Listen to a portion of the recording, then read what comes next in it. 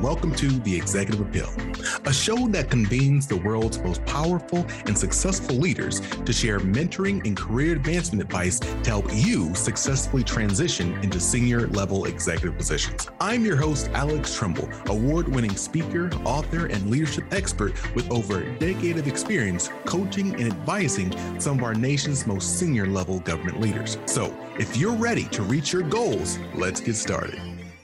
Hello, everyone. This is Alex Trimble from The Executive Appeal. And yes, you guessed it. Today is a good day. Today, I have with me another phenomenal guest that I was able to meet via another guest. Like, we're just creating this really great circle of love here. And I'm so glad that all of you can be a part of this circle of love. So today's guest, Mr. Wes Michael. See, he started off at General Mills. But you know what? He's like, my story's not going to end here. So then he went on to McCormick to serve as a leader there. And he was like, you know what? This is nice. The air's nice up here, but this is not where my story's going to end. He continued to rise up, becoming an executive vice president at Kantar Health, continued to move throughout his career. Ultimately, he has become the president of Rare Patient Voice, which is a phenomenal organization that we're going to learn a little more about today. But again, he took this organization and has grown it from being based in the U.S. to Canada, to the United Kingdom, to Spain, to Italy, to France, and the list goes on and on. So I cannot tell you just how excited I am to talk to this man today. How are you doing, kind sir? I am doing great. It's great to take a break from the regular workday and have a nice conversation. No, we're not doing that. This is about to be work. We're diving in. This is about to be work. There's no break here. Okay, I'm ready. Awesome. Well, look, I just want to start off with a super simple, literally, seriously, a super simple a softball question for the audience who does not know about Rare Patient Voice. What is this organization, and how did you end up there? All right. So we are, one way to think of us is I would call us a market research firm, but we're a very specific and special firm. We give patients and caregivers, and when I say caregivers, I'm talking about the family members, parents of kids with a disease or children of an adult with Alzheimer's, whatever it might be. We give patients and caregivers a chance to share their opinions, to share their voice through doing surveys, through doing interviews. So we're like the matchmaker. We meet all these patients and caregivers, and they join us. And then we get requests all the time from companies that work in the pharmaceutical and life sciences and devices and academic that want to talk to people with certain conditions and diseases. And we match them up. So it's a very simple concept, but it turns out there's a great demand for companies to talk to people, and patients love it. Somebody finally cares. Somebody wants to listen to what they have to say. They get their voices heard. Believe me, they're like, I've been waiting to tell somebody.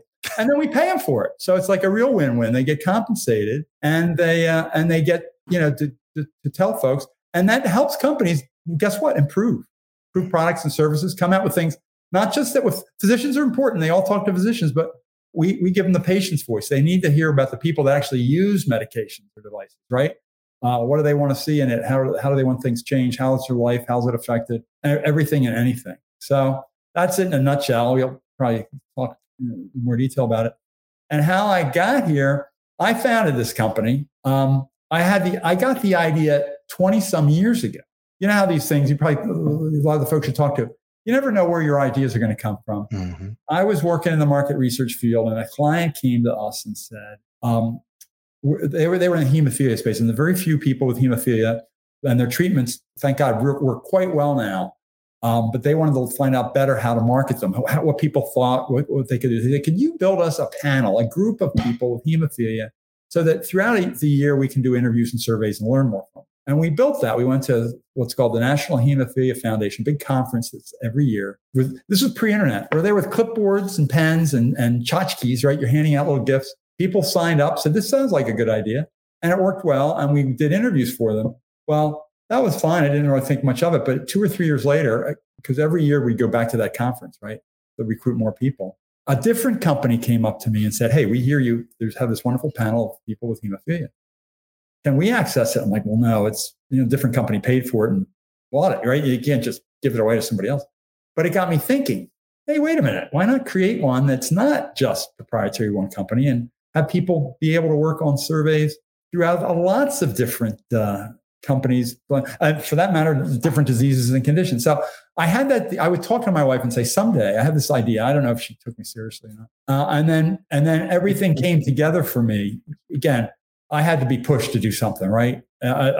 You probably tell people to plan and do it and think of it. I was coasting along doing fun things. And everything came together for me. I was working for a company that had a little cash flow issue, and they came to me and said, "How about if we don't pay you for the next few months, and then we'll figure things out, after that, see what you sell."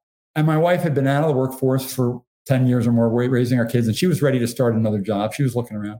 Well, all that happened at once, and a job fell into her hands locally that had healthcare. Right, it's all about the healthcare. And I said, okay, if they're not going to pay me at the other place, there's something else I'd rather do, right? If I'm not getting paid, I might as well do what I want to do. So I started it. And guess what I did? The first thing I did was, after, figuring all the stuff you have to do to start a company, I said, let me go back to the Hemophilia Conference, because I know how to do that. I did it before. I knew there was a lot of interest, and boom, that was the first thing we did. And I knew it was going to work, because on my way out to it was in Disneyland in Anaheim, right? So on my way out there, I got a call from somebody. We just started the company. I didn't really have anything to sell yet, but I had the name and I had a website. And guy says, hey, we're doing a hemophilia study, and we've tried for a month and we can't find these people. Can you help us? And I said, no, but by the end of the weekend, I'll be able to. So I went out there, we recruited over 100 people. Boom, that was the start. And so I did that. Who knew? Even when I started, I thought, well, maybe it's just going to be me, and maybe I'm just going to do a few hemophilia projects. Well, no, over the years, we've got 700 and some diseases covered. We've done 7,000 some projects. We have a 20 or so full-time people and another 20 or so part-time. And most proud of, we paid patients over $9 million for taking part in surveys. So win-win, right? Wes, this is why I was so interested in having a conversation with you. Because one, you've made so many really great points. I want to see if we can pick up on all of them as we keep going. The first is, you've been playing with this idea, or you had been playing with the idea for about 20 odd years before you took it on. I think that's an interesting thing, because I think about this new program I just started doing for companies. Well, we have the Executive Appeal podcast, but now I also offer Executive Appeal events, right? So I actually do live events for companies to help them develop their leaders and develop a pipeline. Yeah. But it was funny though, is like, I launched it, but I had been thinking about doing something like this for about 5 or 6 years prior. It germinates, right? Yeah. So I love to see, like, how do you keep hold of those ideas? Because a lot of leaders out there, they have an idea, but maybe they're not in the right place, the right time, they don't have the resources. Like, how did you keep that idea with you in your back pocket versus just forgetting about it? Yeah, that's a good point. Because I always say, write things down, because otherwise I forget. But I don't think I wrote this down. I think it was just, the good news was, I think I was reminded from time to time, because over the years I was constantly doing more patient work and hemophilia for that matter. And so it reminded me about the idea. And it wasn't in the forefront of my mind, because I remember I got at that point with that company that said, hey, how about if we don't pay you for 3 months? And I said, well, let me apply for some other jobs. And, at that time, I was in my mid-50s, and I'm sure there's such a thing as age discrimination. You just don't hear back. Your resume is going to a black hole. I'm like, I'm not waiting around for these people. Yeah. And then somehow it popped into my head, wait a minute, now's the time to do my idea. But you're getting a good point. How many people have these and kind of lose them all? You don't want to lose them. You need to have a folder somewhere, right? Where you say ideas, and it'll never be exactly what you write down, but it might be some permutation of the idea, or some combination, or somebody else might come to you and you can help them with it. I don't know, but that's the thing. Don't lose track of these things. I'm just fortunate that it popped up back into my head as necessary. And then again, I'm just going to keep going down this storyline that you provided, and then you had an opportunity. and they were like, hey, can you have it by this? You have a list of people right now. You're like, I'll have by the end of the week. Yeah. How many people would have just said, no, sorry, I'm not ready. Maybe God just didn't have this for me right now, or maybe the world, the universe would, maybe that wasn't the opportunity because I'm not ready. I'm not situated. You didn't take that approach. You said, yeah, we'll figure this out. The good news was I wasn't just pulling it out of the air. I had done it before, and I knew I could find it, right. So, but the whole thing, you're right. It's funny. There's, in a way, you can break the population down into two groups. A lot of people are like, I'm not sure. Wait a minute. This could be a problem. And then there's some people too much on the other extreme, right? They're promising anything and they can't deliver. So that's not necessarily good either. But you want to have some confidence that we'll figure this, right? Years, as you pointed out, I worked for McCormick, the spice company, and they had one saying they had up on the wall was, how did it go? Nothing happens until the sale is made. In other words, somebody sells something, you'll figure out how to deliver it. Yeah.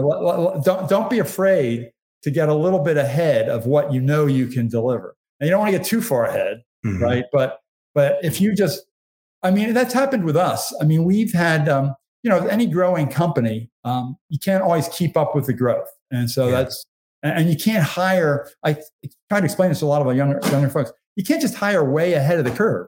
There's something called cash flow, So you kind of have to prove it and then do. And every time I hired somebody, I said, "No, we've got a lot of demand here, but if we don't, I hate to have to let you go." And it's never happened, but you don't want to get too far ahead of it. So some people would say, "Well, can we tell the clients no, that we can't help them on this project?" And I'm like, "Well, we're not promising them things we can't do, but we've already given them a bid a month ago. We can't say, yeah, a month ago we said fine, and now we're saying we're too busy." We've got to figure it out. Doesn't mean we can't say it's going to take an extra day. We can be honest about it, but you have to go a little bit out on a limb, and and it's great, and it'll drive you, right? Because all of a sudden, because if the client's telling you what they want, there's no better market research than that. They want it. They want to pay for it. Let's figure out how to do it. I'd love to hear. No, there's no better market research. They're literally saying we want this. I love it. I love it. If you're a manager in the federal government, do you have Feds Protection Professional Liability Insurance? Because if you don't, you need to get it.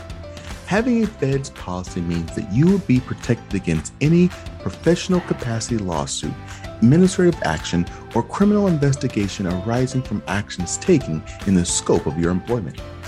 This insurance is a must-have for federal managers and starts at just $290 a year. Plus, your agency will reimburse you for half of this cost.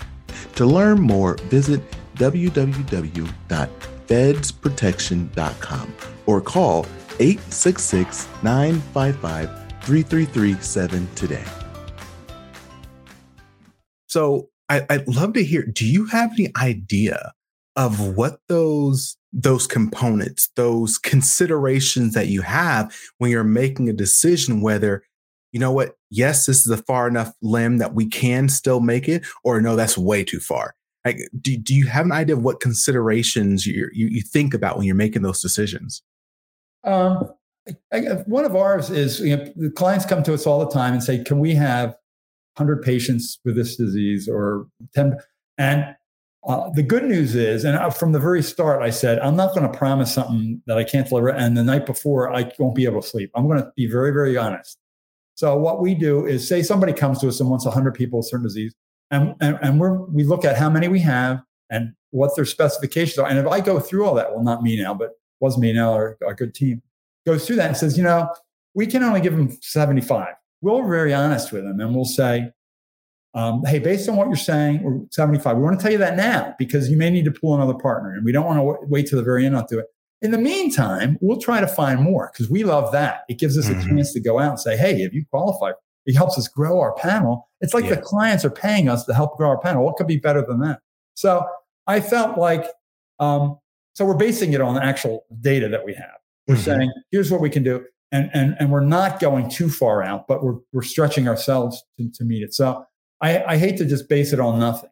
But if I have that, I'm fully confident. I know, we've done enough projects. We know about how many we can get and how long it'll take, et cetera, et cetera.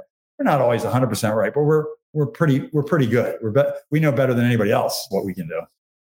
I hear two main themes in what you just shared. One is transparency, having that degree of transparency of what you can and cannot do. Right. I appreciate that. Yeah. And the other, you said, hey, we've done this stuff before. Yeah. We know our capacity, which for me, that means in order for people to feel more and more comfortable going out on that ledge, you kind of got to go out on that ledge more often. Yeah. So you can know what you can do. Right. If you don't do anything, you'll never know. If you do start doing stuff, you learn. And boy, you learn quickly when you make a mistake, and that's fine. But I know from time to time, we'd have a client come to us and tell us, that's not how this works. What I like to say is, treat your clients very respectfully, and they're the source of your business, and they're wonderful. But oftentimes I'll say, look, we've done X thousand of these. Yeah. This is how it works. Don't tell us. They're acting like it's an exception. It's like, no. Or we're telling them there's an exception. It's like, we do this more often than you do. So don't tell us. I mean, again, say it in a nice way. But it gives you confidence.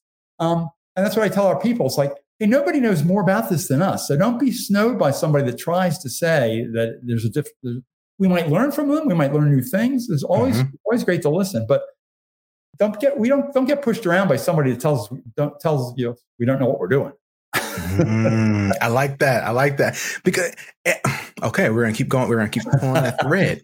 I agree with you. I've also been in those situations where someone may be pushing me to do a particular way because that's how they've always done it. Yeah. And from my experience, I'm like, well, that's not the only way. But the reality is that takes a degree of confidence to be able to push back on someone. Do you have any ideas? What are your thoughts on how people can build that resilience, that confidence that they don't just get mowed over, Yeah. I mean, I don't know. I think, again, some of it is people's innate personality, and you've got to build it over time. The other thing is, it's like in a negotiation. People tend to think the other guy's got more power than he does. It's like this. You tend to think this client, they're doing this or that, or they're just people. A lot of them, they don't know what. So don't be overly impressed with them, and be impressed. Realize what you have is something that's, because you might take it for granted. So part of it is just building. It's like, okay, they're saying all this stuff, but I mean, I don't know how many times early on we're like, wait a minute, we can't do this. They're giving us something that's beyond we can't program it, but we could do this, that, and the other. We went to the client and said, hey, look, we can take it this far, but we can't. And they said, oh, that's fine. We'll get this other company to do this. They had no problem. Or sometimes you'll say it and a company will say, I'm not surprised. I understand it. But more often than not, any issues or fears you have, they recognize, and they're happy. Most of the people are happy that they much rather you raise it early, right, than later. I always say, give bad news early. Don't wait and say maybe. Tell them early. Say the earlier they know it, the earlier they can try something else or do something, and it gets it off your chest, because then you stop worrying about it. And most of the time, it turns out it's not a big issue. It's big in your head, right? It's not, but it's not really big. I'm going to share some advice I was given that is completely inappropriate. So I hope I don't get myself in trouble. A supervisor I once worked for, and when I started working for him, I've learned so much from this person. The first thing, he brought me in the office, he said, look, if anything goes wrong, you let me know. We can fix it. We can fix anything that goes wrong. But if someone dies, we can still fix it. Just takes more paperwork. And and I know, not a great, I understand where it is. But the point is, what you're saying is, like, don't hide things when things are going wrong. Or if you know you're not going to be able to meet something, don't hide it, because ultimately you're going to have to deal with it. Someone's got to deal with it, and you might as well provide them with the information. And it's much smaller problem earlier than later. That'd be something I'll tell a team. I mean, we're dealing with healthcare situations, and that's really important to people. So, but we're not our work isn't life and death. We're not saving lives this minute. So every once in a while, a client will be, if this doesn't happen today, it's the end of the world. It's like, actually, it's not. And we usually, because you know how in our business, here we are recording on Friday afternoon. It's always late on a Friday that a client comes. We need to launch this study today. And I can tell you why they're saying that from my experience. They're saying because somebody along the way promised it would be launched that week. And they want to be able to say, yes, it got out that week. Mm-hmm. That's not the question they should ask, though. They should be asking, how soon will we have the results? That's what you care. You don't care when it goes out. You care when it comes back. And so I always say, look, if we force it out at the end of the day with errors and it's out on the weekend without any supervision, that's not a good situation. We can go out first thing Monday, and believe me, we get results much faster than you think. We'll have it on time and in higher quality. So don't just because somebody said somebody made a promise, and it's the end of the week, and they, so. Look, I'm with you.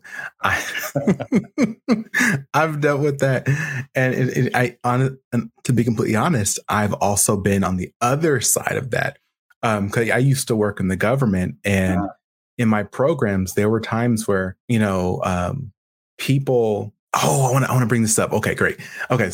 I'm going to scratch that example. I want to throw a question at you because this popped in my head. Okay. So, back when I worked as the chief of staff, one of the chief of staff in the National Park Service, I had someone reaching out to me, and they needed something to be done. They wanted it done by a response by a particular date, or they were going to move forward without us. Prior to then, my background is I get things done.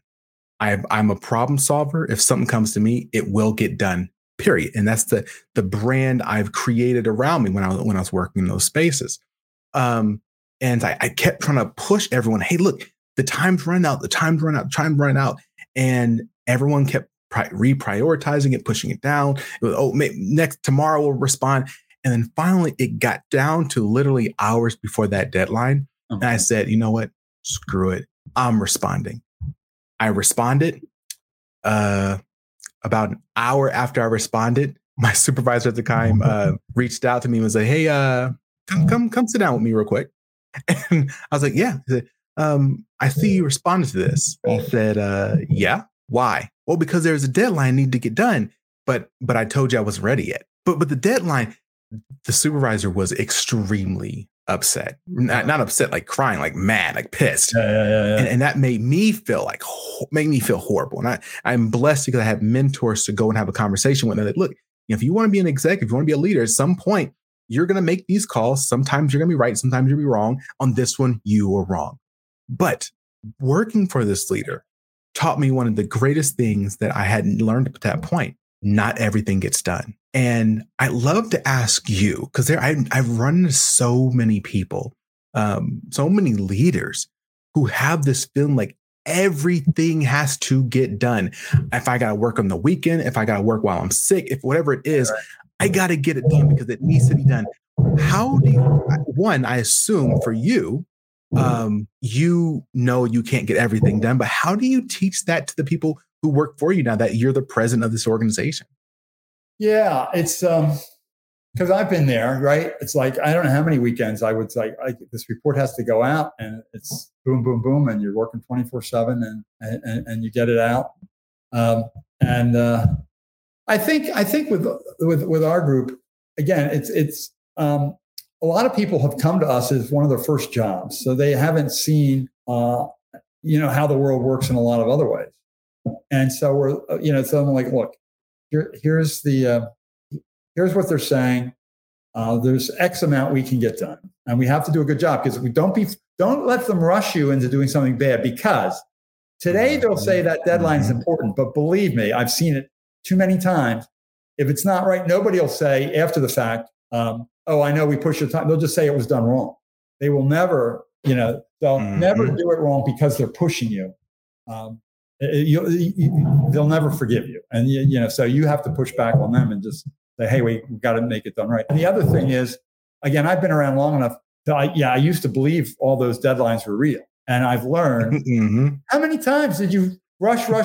This needs to be in Friday at noon. and you do it and you don't hear for a few days and you find out the person's away for the whole next week. They just wanted it in on their desk when they came back, right? They kind of arbitrarily selected a date. And deadlines are important, right? That we work towards deadlines, but you can negotiate, you can talk to them, you can let them know. And then I was fortunate to see some people that I worked for when we were going crazy working on projects. And then the second one was right on top of the first one. And the head person talked to the head person and said, hey, we're going to need a little bit more time. And the other person said, sure. And I was like, well, I never knew you could do that. I thought you just, we were just going to have to figure out how to get it done in no time. But the interesting thing is, right, the higher you go up in the organizations, the more people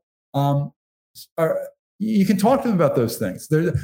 Sometimes down low, oh my God, it's a given. It has to be this, and there's no choice. The higher you go up, the people, they see more of the alternatives, and you can have a conversation about it. Oh, that's a valid point. I know for me, as I rose up the leadership ranks, I knew that in the beginning, I said I would always hit it, had to hit it. But then, as you said, the more experienced I became, I began to understand that one, deadlines can be negotiated, but two, not all deadlines are actual deadlines, right? And for me, my own practice, when I tell someone I need something, I'll literally tell them COB or midnight on Tuesday. I'm not going to tell them 5 o'clock because I'm not going to read it after. You're not reading it at 7 p.m. Exactly. So I'm trying to be respectful, but to your point, like that is something that I think it's essential to learn as a leader is, how to negotiate deadlines, how to push back. I mean, you're not going to get it done. It's not going to be high quality. How do you push back? But then, honestly, there were just times where, again, working at that park I worked at, there just was not enough time, resources, and people to get everything done. Uh-huh. So something was not going to get done, and you had to prioritize. And that is what I learned in that role. And I want, and I think so many people need to also learn, like sometimes everything is important, but you just don't have the time or resources to get everything done. And as much as possible, have someone help you with that decision. Have the client, because if you're making it, you might prioritize the wrong one. Or your boss or your client or something say, look, this is because I remember way back, I was a lowly person at, I guess it was at General Mills many years ago. And there was somebody that was in some department that was tough to get along with it. And it was like, she wanted something. And it's like, she struck my nerve. I just said, I can't click my fingers and make it happen physically. And after that, she always treated me much better. So, sometimes, sometimes they're playing you. The other thing that's helped me in that regard is, fortunately, I've been on both sides of the fence. I've been at what we call the client side, at the McCormick's, the General Mills, where you were working with the research companies. And I've been with the research companies. And now those research companies are clients. So I'm not snowed by, I know what's going on at both sides. So it's like, I can picture it. So I'm a little bit more like, is this, and more often than not, I can guess what the situation is. Federal open season is over, but you can apply for WAEPA life insurance year-round. WAEPA has been insuring the future of federal employees for more than 75 years. WAEPA can be used as a supplement or replacement for FEGLI and can cost less. Last year, members who switched saved $375 on average.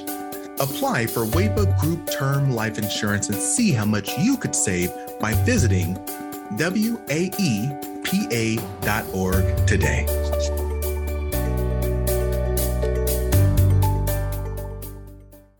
Well, again, you made a reference I want to pick up on. You said, I can't snap my finger and make something happen. Hold on, let me do that. The mic so people can hear me snap. One second. There it goes. Okay. Snap my finger and make it happen. I'd love to talk to you now about if your general demeanor is super nice, super flexible, you're just the one that everyone loves. Can you and how do you be an effective leader? Or do you have to have those moments where people know you're mad? Do you have to have those moments where you raise your voice to differentiate when you're serious, when you're not serious? Like, can you be the happy-go-lucky leader? Or is there some changes you got to make every once in a while? That's a good question. And if anything, it's I'm not the best at that, because I do want people to be happy, and I don't want to be that nasty guy. But yeah, but for some, I know personally, sometimes I just can't help it. If something goes over the edge, I'll snap a bit, and I never try to be. There's one guy that works for me, and he can be loud, and I can be loud, and when we're in the work from home environment, my wife would say, "I heard you guys yelling. Are you okay?" We just get loud. We love each other, but I always make sure I tell him that. Well, I love you. This is not. And he was one. Early in his career. He started working, and I remember getting on the phone with him one day, or the Teams, or whatever we were, and he was, "Oh, this is that," and that. I thought he was going to quit. I thought, "Oh, this guy's having a bad time. This sounds terrible." And I said, "You're going to quit?" He says, "No, I love my job." Some of it's just how people express themselves. They can fool you. And he's still with us. He's been with us from the very beginning. So yeah, sometimes I don't. It's not really planned with me, but sometimes I get to the edge, and people can probably hear it in my voice. And I'm like, and if I think I've gone a little too far, I try to afterwards say, no, the real, apologize for that. But I think that can be helpful. I'm not one. Some people love to pull out all the F words and everything in these meetings and make it look like, well, this is really important.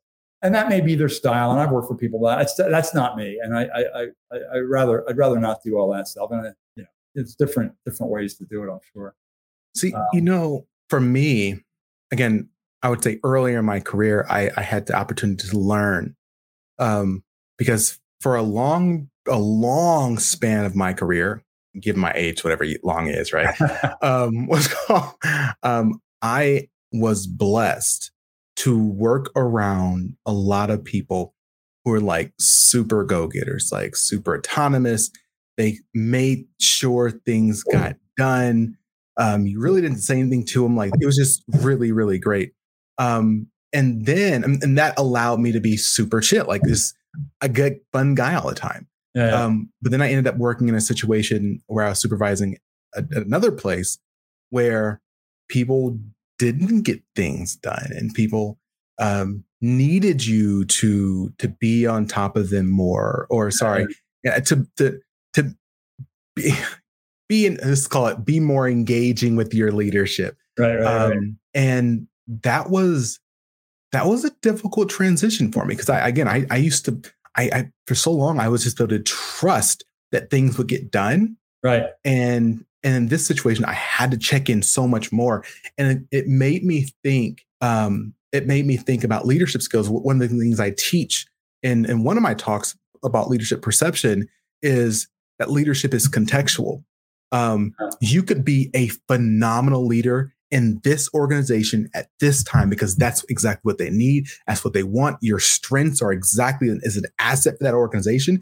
But if you move somewhere else, you could be a horrible leader because they don't want that type of leadership style. They don't need those assets and so on and so forth. So I'd love to just kind of sit that on the table and hear any reaction you may have. Yeah, no, it certainly, it depends on the person. You got to be aware. I had two opposite examples. One years ago, McCormick, a bright young guy we hired, and he's since gone on to be very successful. I've seen him since, but at the time, he thought he was so bright that he didn't need to write down. We'd be meeting with an internal client, and okay, we're going to do this, and this, and he didn't write it down, and then it wouldn't happen. I'm like, you got to write it down. And then sometimes he'd be there, and he wouldn't. I'd look at him, and go, write it down, because if you can prove you can do it without writing down, fine, but he proved to me that he couldn't always do it. So, and then that particular one, I had a really good boss at that time who's over a couple of years, she goes, you got to get rid of him. I'm like, what are you talking about? She says, he's taking up all your time.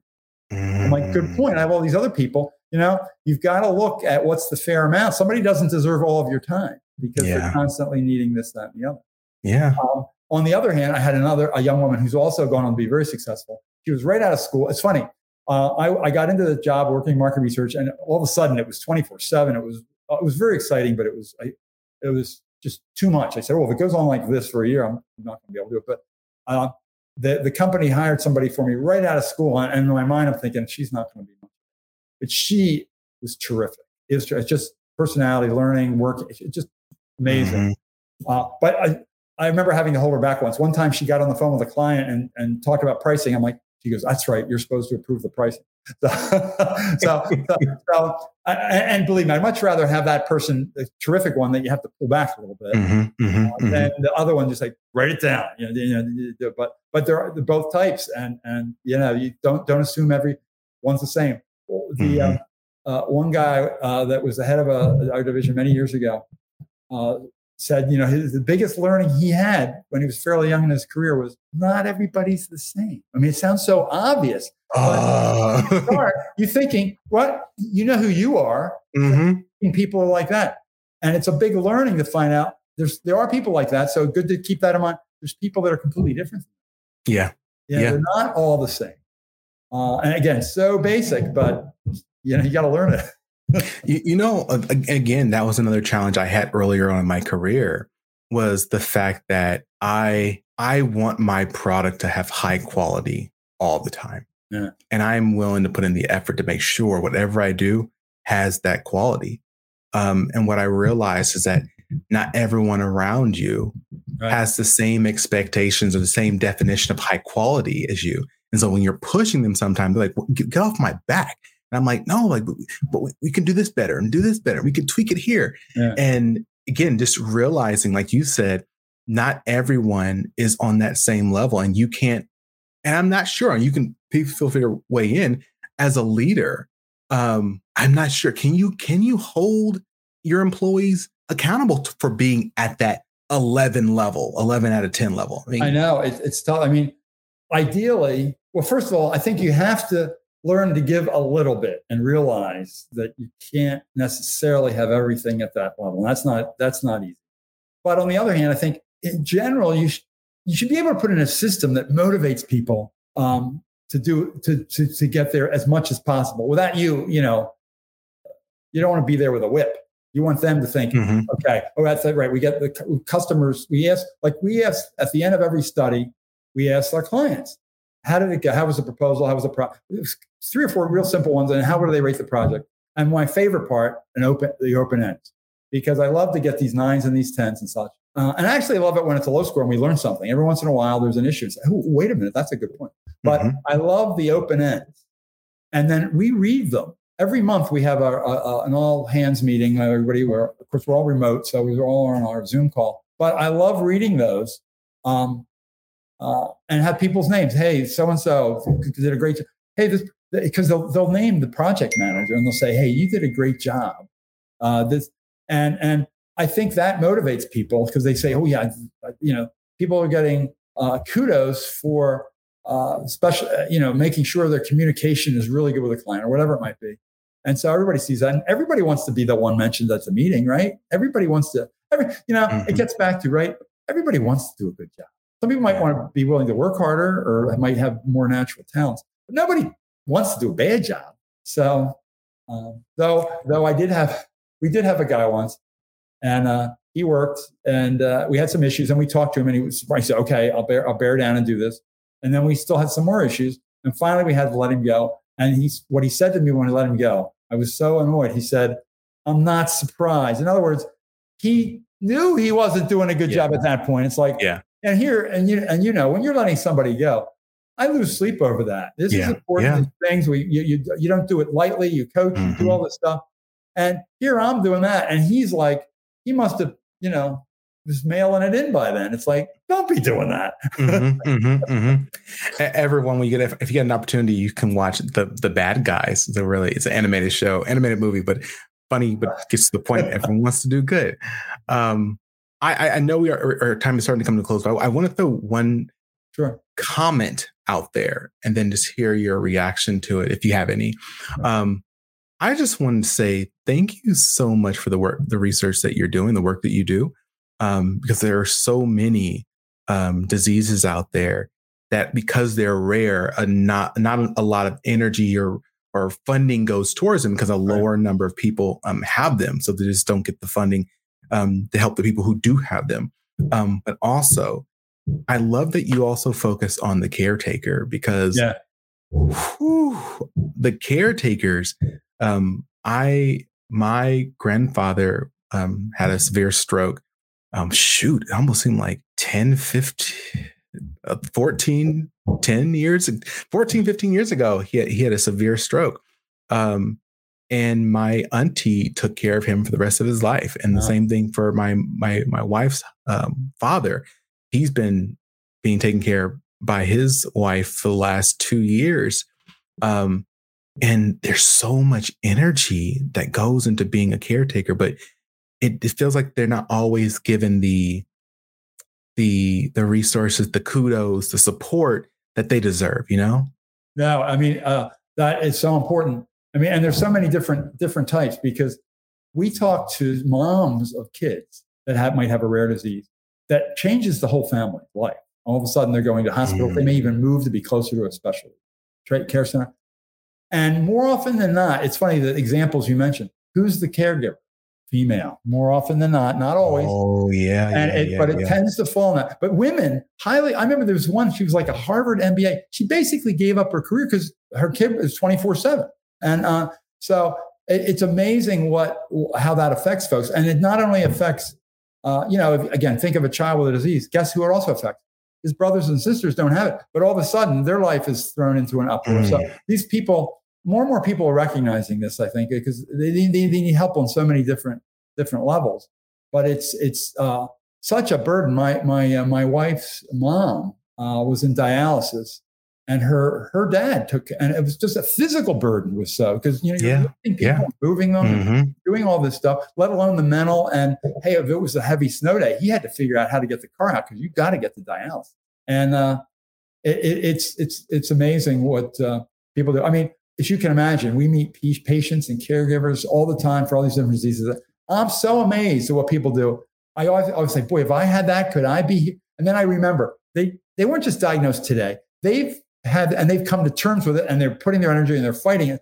But it's amazing the energy that people have to do this, to fight these things. I'm just so impressed with people, because every disease is worse than the one before. I mean, there's so many things. Now, thank God we're making a lot of progress. I always tell people, we got all these survey requests. Guess what? Nobody's doing those surveys for fun. They're doing it because they have a new treatment. They have something. It may be a little bit better. It may be a lot better, but somebody's working on some kind of an improvement. So I say, when we have it, that's good news. It's good news when we have it. Somebody's doing something, and that's all you can ask. Get the experts involved, get them working, get the patient's opinions, but keep making, because there's like 7,000 rare diseases, and you're in the 10% have treatments, and but we're step by step, we've made some progress. I hope I don't put my foot in my mouth or provide any bad advice when I say this, but I'll speak personally. For my auntie, for my mother-in-law, you need rest. Yeah. So much. You need to take care of yourself as well, yes, as a patient, because otherwise everybody loses. Yeah. And there's the guilt associated with, well, I don't feel right taking some time off or going on a little vacation, doing this because they're here by themselves. If they can't be there too, it's not right. But I'm like, you need to refill your tank. Right. Otherwise, you go on E, and no one wins in that situation.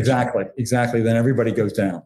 Yeah. So it's so important, but it's difficult. That's why there are some organizations out there that are really helping. But yeah, you need a backup. You need some other folks. You always think that's more difficult than running companies, right? All this stuff we're talking about, it's running that, and because that's 24/7. You can't turn off at all when somebody's there. It might be, or an Alzheimer's patient that might have some problem in the middle of the night, or So my heart goes out to those folks. I just hope we're helping them a little bit. Hey, thank you so much, Wes. I know that you're supposed to be going to do some operation, like a triple bypass. You're operating on somebody, or you're doing something really important in the coming hours and days. So I'm gonna open the floor to you. Is there anything that you'd like to share with our audience as we begin to wrap up? Well, my thing is self-serving, but it's also serving to the audience. If you or anyone you know has a condition, a disease, whatever it might be, and not necessarily rare, but we're accepting everybody, and would love to share their opinion, please go. It's simple, rarepatientvoice.com. Just go to our website. There's we try to be very transparent. Everything's there, and we're happy to answer any questions that you have. But you can sign up. You can sign up as a caregiver. You can sign up as a patient. And then we'll invite you to studies, and you're free to do them or not to. We never share your name. Confidentiality is super high important. All we do, and we don't sell you anything. All we do is send an email that matches your condition. Say, hey, if you're interested, there's a 1-hour phone interview that pays $100 or a 30-minute online survey that pays $50, whatever it might be. And so I just invite people that they may know somebody that, hey, I know somebody that has diabetes that will be interested. Just spread the word, because we're always interested in having more people join and being able to take part. And that's what's made us. It's serving the patients that's helped us grow and have a great group of employees and have a wonderful group of clients. Thank you so much, Wes. And I know everyone took something of value today, because I know I took something of value from today's conversation. So you all know what I'm about to say. Don't look back, reach back. If you found anything of value in today's talk, don't keep it to yourself. Don't let that just sit on your heart, that goodness, that warm feeling you're feeling right now. No, bring someone else to the table. Tell them you need to listen to the Executive Appeal today. Send the link to this specific video, or click like, subscribe, and comment. Please, please, please continue to engage with the show. We love to hear your ideas. And when you have someone you think we should interview, go on and put them in the comment section. I'd love to hear your thoughts. As always, this is Alex Trimble from the Executive Appeal. Stay strong, stay positive, and definitely stay moving. See ya.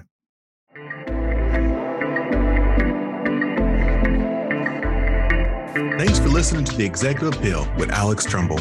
I invite you to follow the Executive Appeal wherever you listen to podcasts. Follow me, your host, Alex Trimble, across all socials or via email for exclusive webinars, courses, and speaking engagements on continued topics of executive leadership. So until next time, stay strong, stay positive, and definitely stay moving.